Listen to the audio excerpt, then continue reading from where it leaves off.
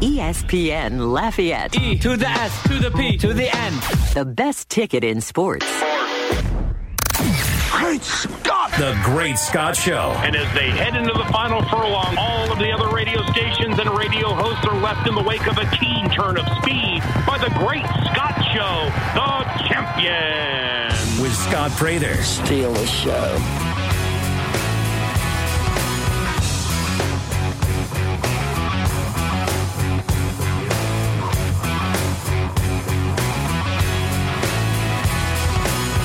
Hello, everybody, and welcome into the 8 o'clock hour of the Great Scott Show.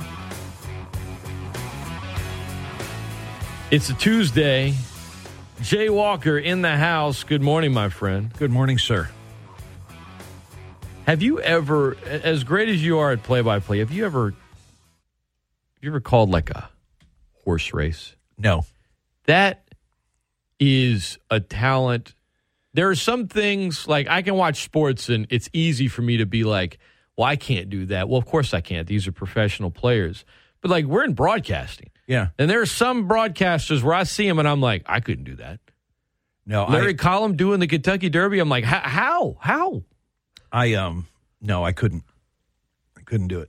This is just the last 23 seconds from NBC Sports, but it sounds like he's at his highest octave, and then he gets even louder when Rich Strike comes in. And bear in mind, this is after like 2.5 minutes of just boom, boom, boom, boom, boom. Epicenter and Sandon. These two stride for stride. Simplification down the outside is next. They're coming down to the wire. Epicenter, Sandon. Rich Strike is coming up on the inside. Oh my goodness! The longest shot has won the Kentucky Derby. Rich Strike has done it in a stunning, unbelievable upset. That's a tough call to make, and he did it like it was nothing. And you can hear the surprise in his voice. It's totally authentic.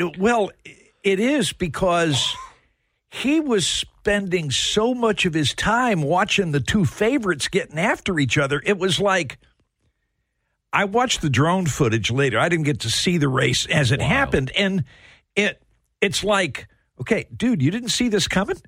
Because it wasn't until the horse passed the other two that he said his name. It's the only time Rich Strike was mentioned by him prior to that was when the horses are coming up at the first half mile.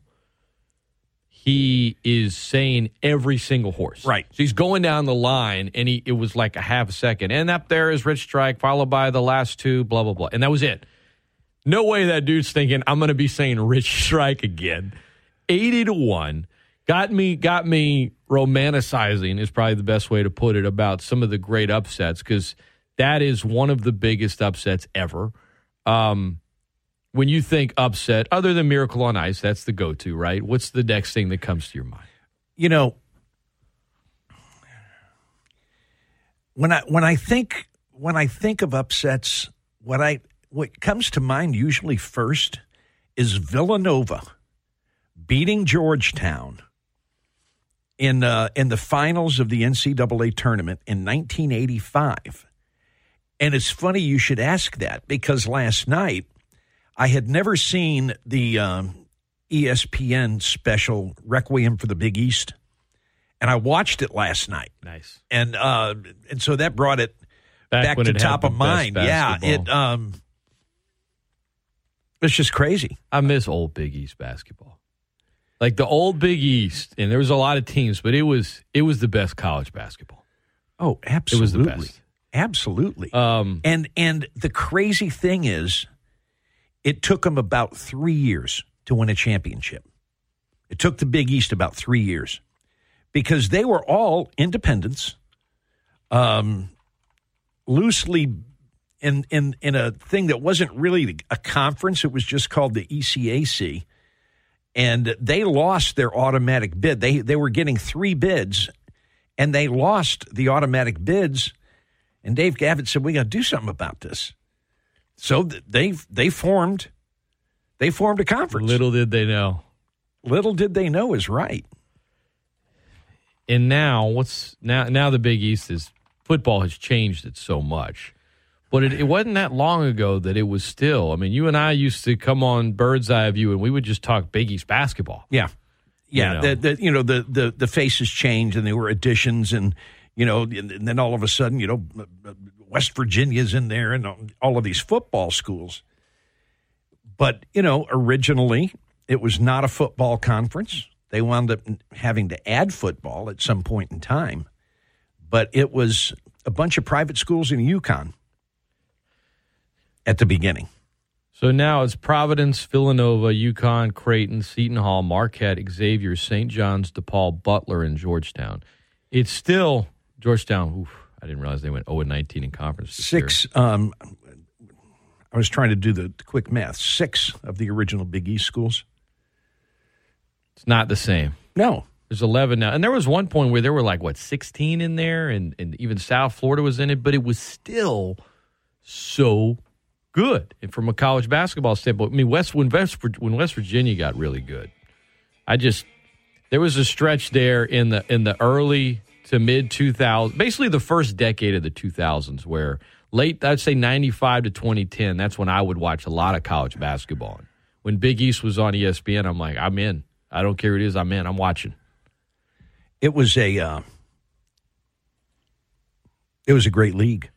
You brought up Villanova, Georgetown, and I was having a discussion with some of the callers last hour, and one of the listeners brought up, he's like, the Cavaliers being down to the Super Warriors team 3-1, coming back and winning, that's obvious. No one saw that coming. It's obviously a huge upset, but why don't we think of that? It's like, that's a good question.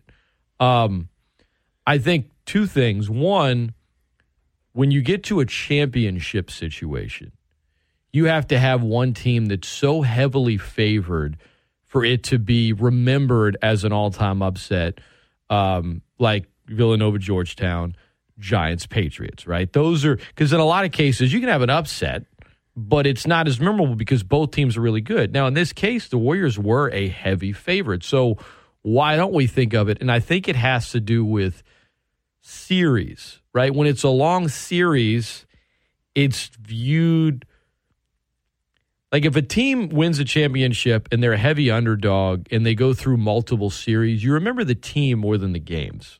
For instance, Fresno State, 08, right? College baseball. Right.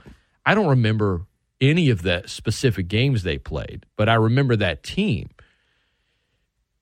I don't know why we don't think of that Cavs win. Maybe it's because they had LeBron James on their team. It's hard to think of them as some gigantic underdog, but there's something different about how we view each. I don't think it's a media driven thing either. I think it's how does the public react in the moment, and that tells you whether it's going to be remembered all time. I mean, we came in the day after the Super Bowl when the Giants beat the Patriots, and it was like we knew this is going to be one that people remember forever based on how big of an upset it was. Yeah, I think you bring up a good point about the series. You don't look at, because in a 7-game series, yeah, there are upsets, but by the time you win 4-3, you've really earned it. And I don't think about World Series upsets. I don't think about NBA upsets. I don't. When people bring up NBA playoff upsets, they usually bring up Denver, Seattle. Back when that was only a 5-game first round back in the day. Mutombo's holding the ball. Seattle was the 1 seed.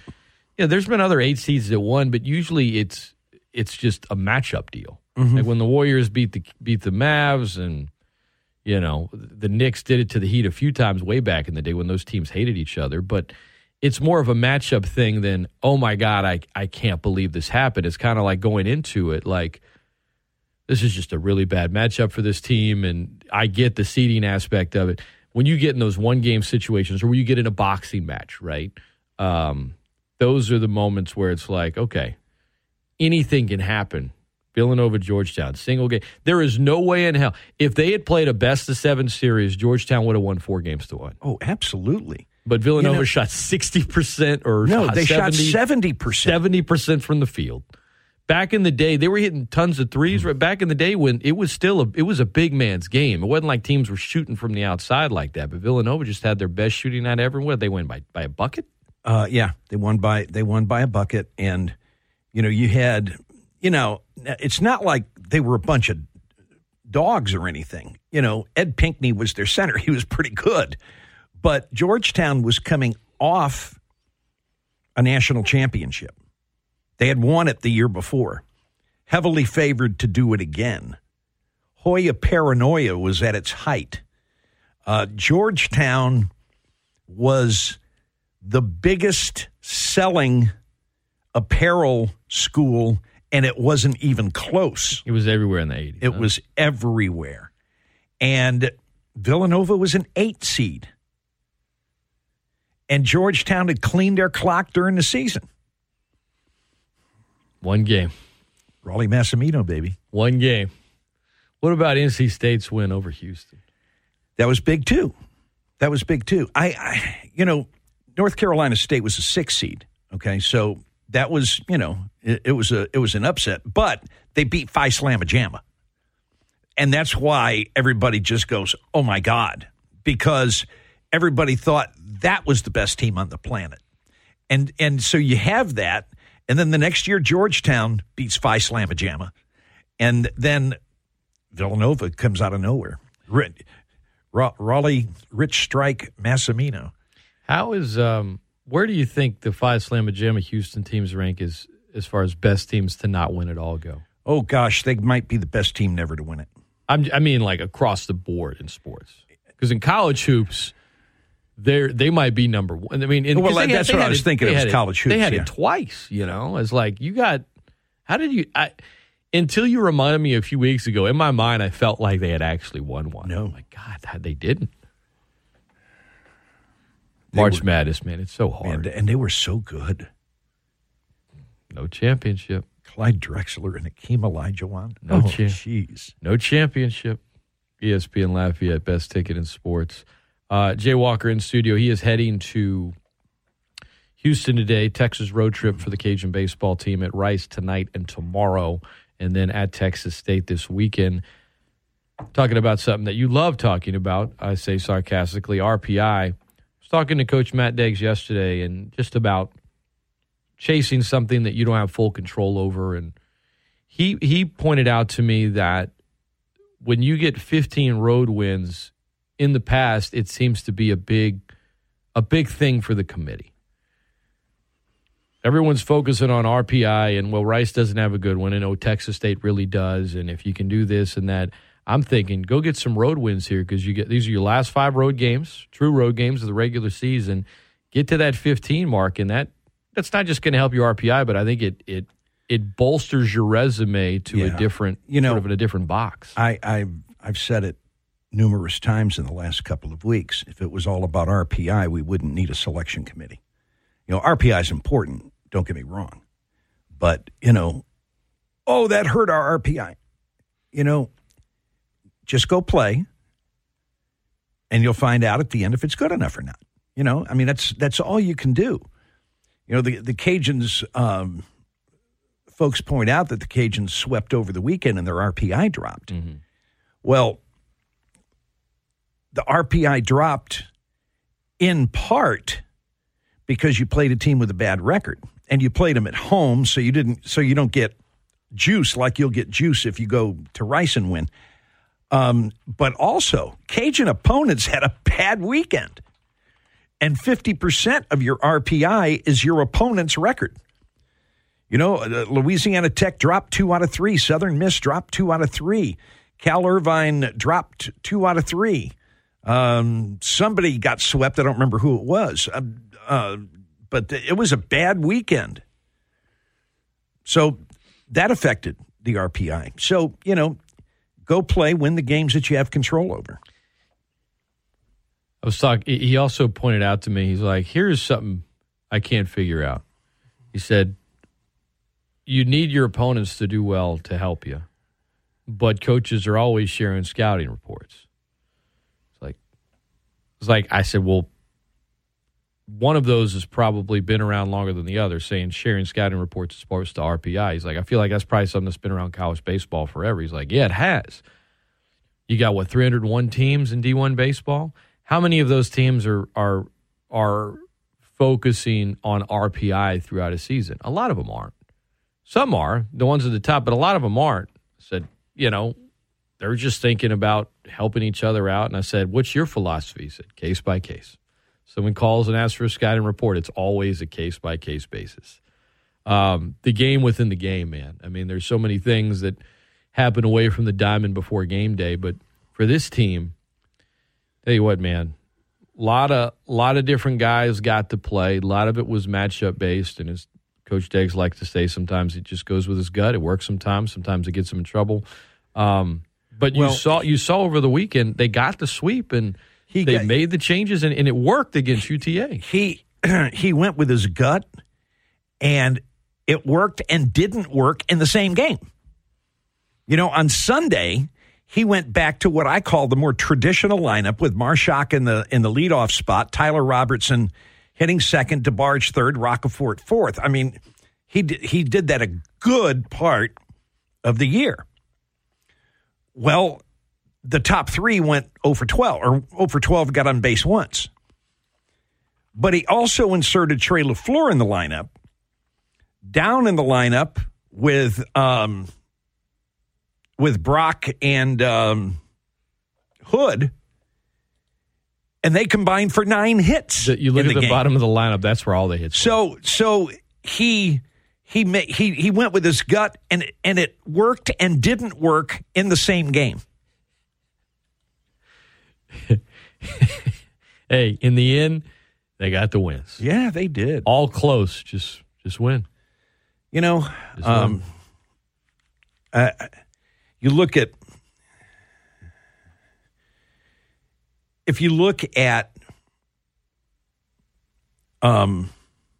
baseball, and you don't look at it through baseball eyes, the game will drive you crazy. Because here you are, you're playing a team that's 18 games under 500. Mm-hmm. And you win each game by 1 run. 1 in extra innings, too. And one of them in extra innings. And, how does that happen? We should kill this team. There's a reason why at one position he stands 10 inches taller than everybody else. And if you got an arm and he has a good day, you're going to have to battle your butt off in order to win. And I'll give the pitchers from UTA credit, because the guy on Friday was just really good, but we knew that ahead of time. But the Saturday and Sunday guys had been kind of up and down. They both had good starts. And as a result, you're in a dogfight.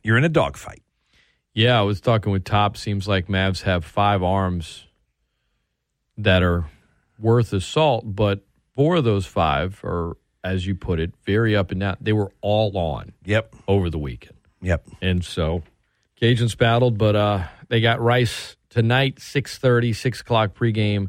Tomorrow night, 6:30, 6 o'clock pregame. And then 6, 4, and 1 pregame 30 minutes prior this weekend in San Marcos against Texas State, who I believe is 38 currently in the RPI and atop the Sun Belt Conference. Cajuns in third, but between 1 and 4 in the Sun Belt. You're separated by 3.5 games. 2 weekend series left. Still a lot to play for. And still a chance to win the regular season title, but you just want to be playing your best ball as you head to Montgomery. That's really what you want to do right now. Do you feel like they're playing their best baseball right now? At least to this point, or did you see a stretch this season where they were better? No, I didn't see a stretch this year where they were better. Here's the statistic that impresses me. The Cajuns are going for their 8th consecutive series win. All right. Now, the Cajuns haven't done that since 2014. Mm-hmm. It hasn't been done in the league since 2017 when Georgia Southern did it. 8 consecutive series wins. Now, and all people want to talk about is the games you lost during that time. Oh, we should have swept. Well, if you make it 8 against the team you're about to play on the road, everybody should be happy. Oh, no. This Texas State is tough, man. They're good, and they're especially good in their own ballpark. Mm-hmm. You know, this team's hit almost 70 home runs this year, but 70% of them or more have been done at their ballpark where the wind almost always is blowing out. Well, you know, the Cajuns have some power in their lineup too. And, you know, I think if the Cajuns played at Bobcat Ballpark, they'd probably have 70 home runs also. So, you know, the pitching, I think, is going to decide it. The teams that pitch the best are going to win. Just my thought. Might be wrong. ESPN Lafayette, best ticket in sports. Real quick, talked a little Cajun softball last hour, but when you know you're in a regional, you know you're not hosting, you're going into the conference tournament, does that impact the team looking ahead, or is this team just better than everyone else and it won't matter? Well, they are better than everyone else. It doesn't mean that you can't stub your toe. I mean, they did lose 4 conference games, and 3 of them were to teams in the second division. But I don't know with this particular team, because for this particular team, the majority of them are playing in their first conference tournament, their first Sun Belt Conference tournament. I got to tell you something. I said one time several years ago, never take championships for granted in softball. Never take them for granted. Every one of them is special. All 18 of them. Never downplay a championship. Ho-hum, another champ. Somebody said that, I wanted to dope pop them. This might be the most impressive championship that softball has won. When you look at that team at the beginning of this season, and then you look at them now and see how far they have come in every facet of the game, this championship's the most impressive one I can remember. Injuries, lineup changes, youth, newcomers. All of the above. Melissa Mayu yesterday named the Sun Belt Player of the Year. I think that is so cool. She can do it all. She does it all, and she earned it. She had an amazing season. Jordan Campbell, the sophomore infielder who had transferred from A&M, she is the Sun Belt Newcomer of the Year. There were 9 total players that had all Sun Belt honors for the softball team that led the league. Campbell and Mayu, obviously first team. They were joined by Sophie Piscos and Carly Heath. Second team included Sam Landry, Kendra Lamb, Alexa Langeliers, Maddie Hayden, and Stormy Kotzelnick, who has really, really come on as of late for them. And Coach Glasgow told me yesterday, he's like, the great thing is she still got 3 more years after this one. This is a youthful team, and we'll see how far they get this year, but they got some good young players that I think the majority of which will be around for a while. And that's exciting for the Raging Cajun softball team. But they'll be on the air tomorrow morning, 10 a.m., 9:45 pregame against the winner of ULM and Coastal Carolina, who will play later today. And then if the Cajuns keep winning, they'll play at 9 each morning. If not, they'll go into the double elimination part of the bracket, and we'll keep you up to date on when they play. But I know they're hoping to play 10, 10, 10, and then 12:30 Saturday. That's the goal. ESPN Lafayette, best ticket in sports. When we come back, it's time for Terrible Tune Tuesday on ESPN Lafayette, the best ticket in sports. Touch me. There's the pitch, swung on, and a ball hit to right that drops for a base hit. Here comes Hood. Here comes the throw. Cajuns win. Cajuns win. Cajuns win. Trey LaFleur with his 3rd hit of the game. And Louisiana gets the sweep over UTA. 6-5 in 11 innings. What's up, Acadiana? This is Rich Eisen. Check out The Rich Eisen Show every weekday from noon to 3 and get your sports fix right here on ESPN Lafayette, ESPNLafayette.com, and the ESPN Lafayette app. He peaked athletically in the 7th grade. Do you know what a hero you are to me? I presume you're referring to my 4 touchdowns in one game? It's the Great Scott Show with Scott Prather on ESPN Lafayette. The best ticket in sports. You're hurting me.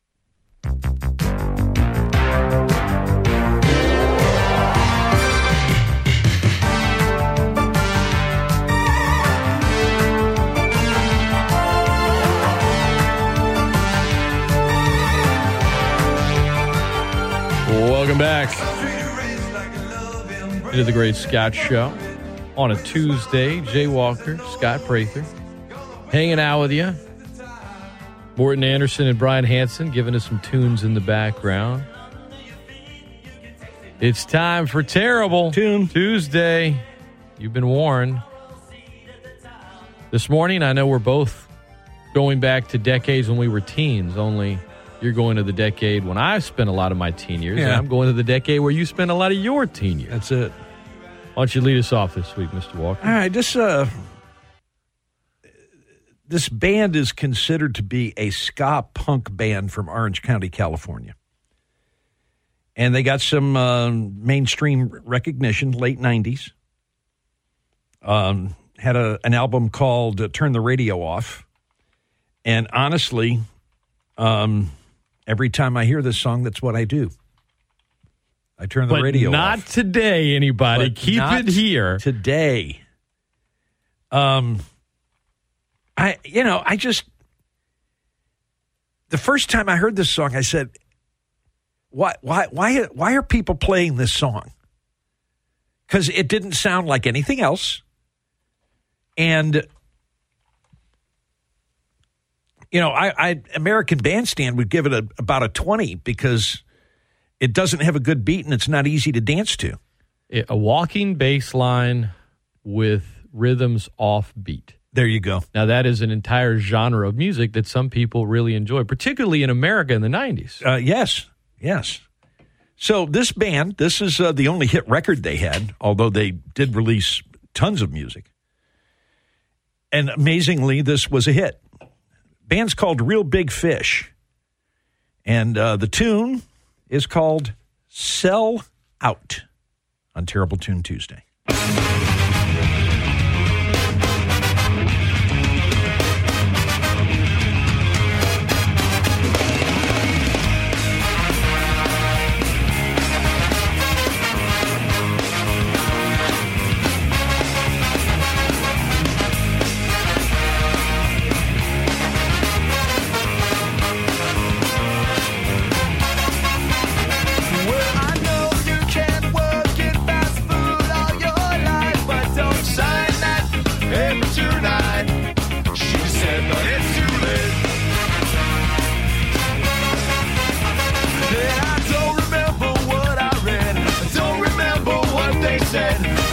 Doesn't matter.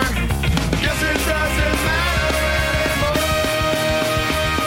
'Cause you're gonna go to the record store. You're gonna give them all your money. Radio plays what they want you to hear. Tell me it's cool. I just don't believe it. Sell out with me. Oh yeah, sell out with me tonight. The record company's only give me lots of money and everything's gonna be alright.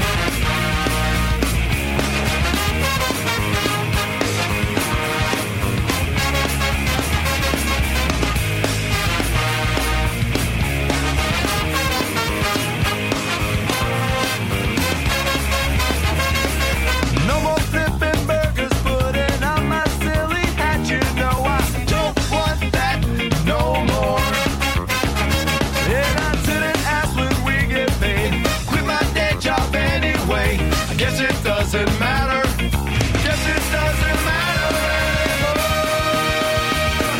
'Cause you're gonna go to the record store.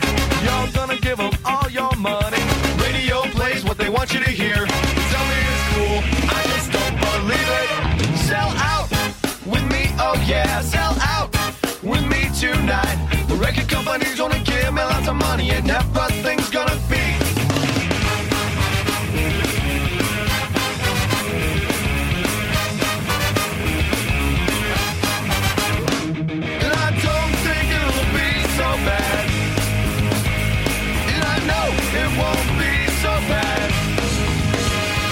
The man said that's the way it is.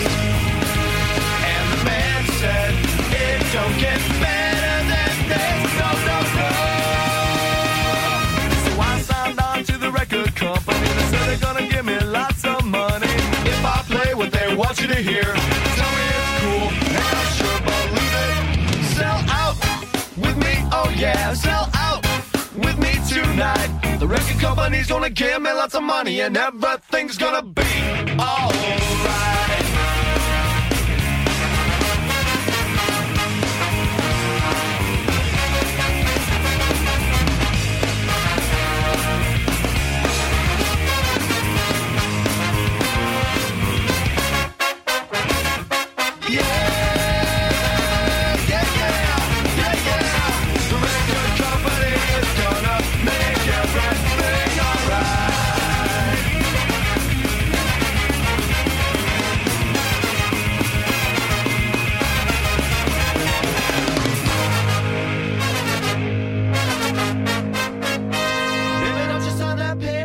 She said, but I can't work in fast food all my life. Yeah.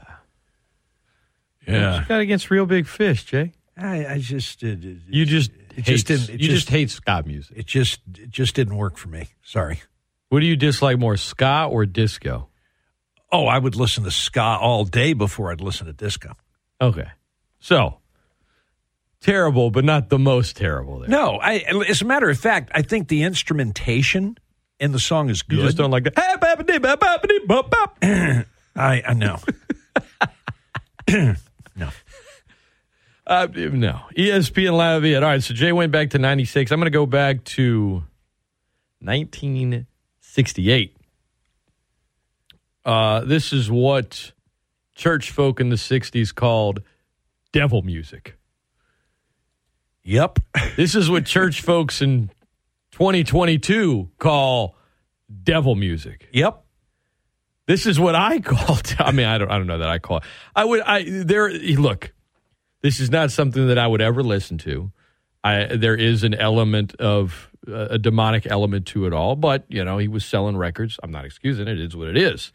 This artist from London, I believe that's where he's from. He's not from the U.S. He was English, yes. Though this song reached number 2 in the U.S., number 1 in the U.K., number 1 in Canada.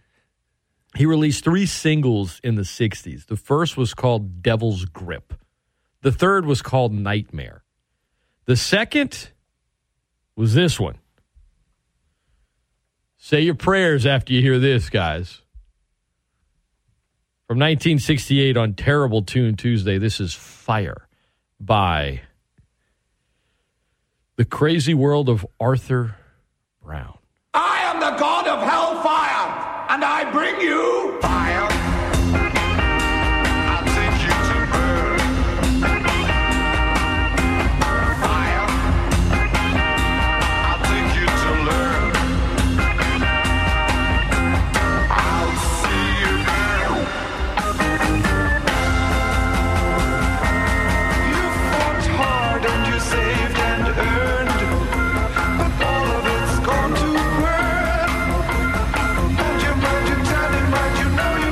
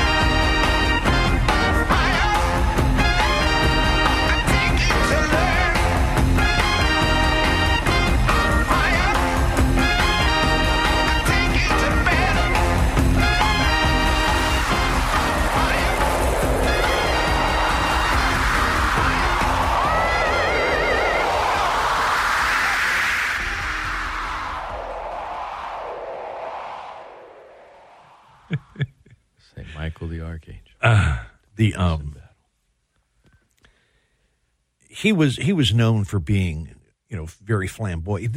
He was Ozzy Osbourne before Ozzy Osbourne was Ozzy Osbourne. Ozzy Osbourne went on to cover that song. It does not surprise me one bit. This cat, I didn't know anything about him until I heard this song, and I was like, oh, this is TTT right here. He wore a helmet that had, because he basically dressed like a devil. He put his face paint on, and he would wear a helmet that had a flame coming out of the top of it. But when I read into it, apparently it did not. This was 1968. The technology isn't what it is now, and he would just literally like burn his head, not like to a crisp, but like whatever the contraption was. It wasn't like his head. And I don't know. Maybe it helped him get into it. Maybe he liked it. But holy cow, dude! The helmet. This is from Wikipedia. The helmet was improvised with a leather skull cap onto which was bolted a metal dish that held lighter fluid or petrol. As the cap was not insulated, the heat from the burning fuel quickly conducted through the fixing bolt to the top of Brown's head, causing him considerable pain. That was referenced in an article from Polly Marshall in 2005 called The God of Hellfire, The Crazy Life and Times of Arthur Brown, who is still alive today. Mm-hmm. Still, you think he performs at 79 years old? No, I doubt that. Man, maybe he's praying to go to the other place now. Maybe he's turned his life around. That is going to do it for this edition of Terrible Tuesday. When we come back, a couple of listener submissions of some of the great upsets in the history of sports. I'm Scott, that's Jay. We're back right after this. The biggest names in sports are talking to you every day on The Rich Eisen Show with me, Rich Eisen. I know! Every weekday from noon to 3 right here on ESPN Lafayette, ESPNLafayette.com, and the ESPN Lafayette app. Sports talk that's so legit, it smells like beer and chicken wings. I mean, can't you smell it? I'm smelling barbecue, too. ESPN Lafayette, ESPNLafayette.com, and the ESPN Lafayette app. Boom, boom, boom. Now let me hear you say, way-ho. Way-ho.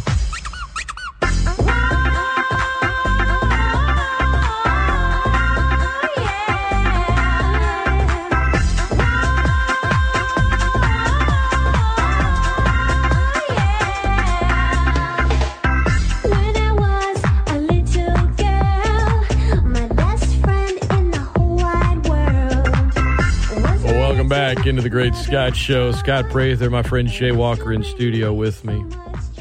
PTT in the books. We talked Diamond Sports, RPI, upsets in the world of sports. Rich Strike got me romanticizing about the great upsets in sports. They had $179 million bet at Churchill Downs on that race. Wow. Only $500,000 was bet on Rich Strike. You think they did okay? Yeah. You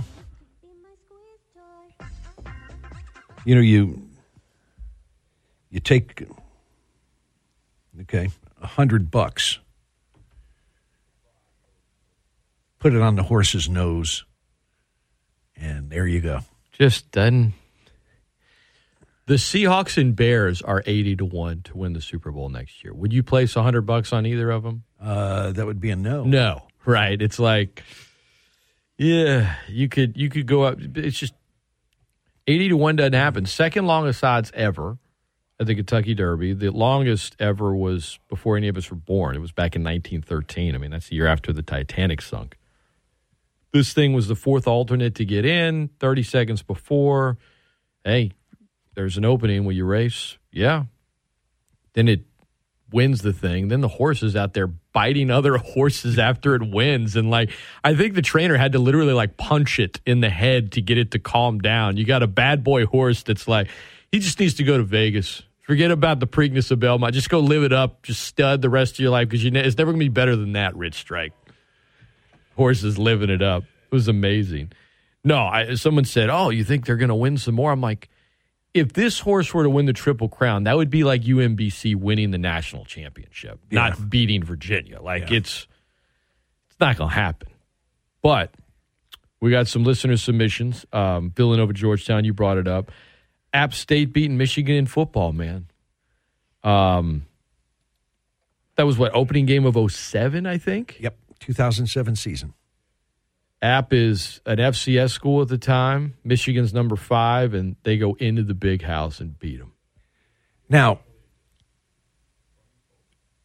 I can't say what I'm about to say without it sounding like I'm diminishing what they did, but they were in the middle of 3 straight FCS championships. I mean, it's not like they were a plug FCS team. They were the best FCS team. They were good. Today, okay, if North Dakota State went somewhere and won, people wouldn't consider it to be that huge an upset. Michigan went on that season. They lost their first 2 games. Yep.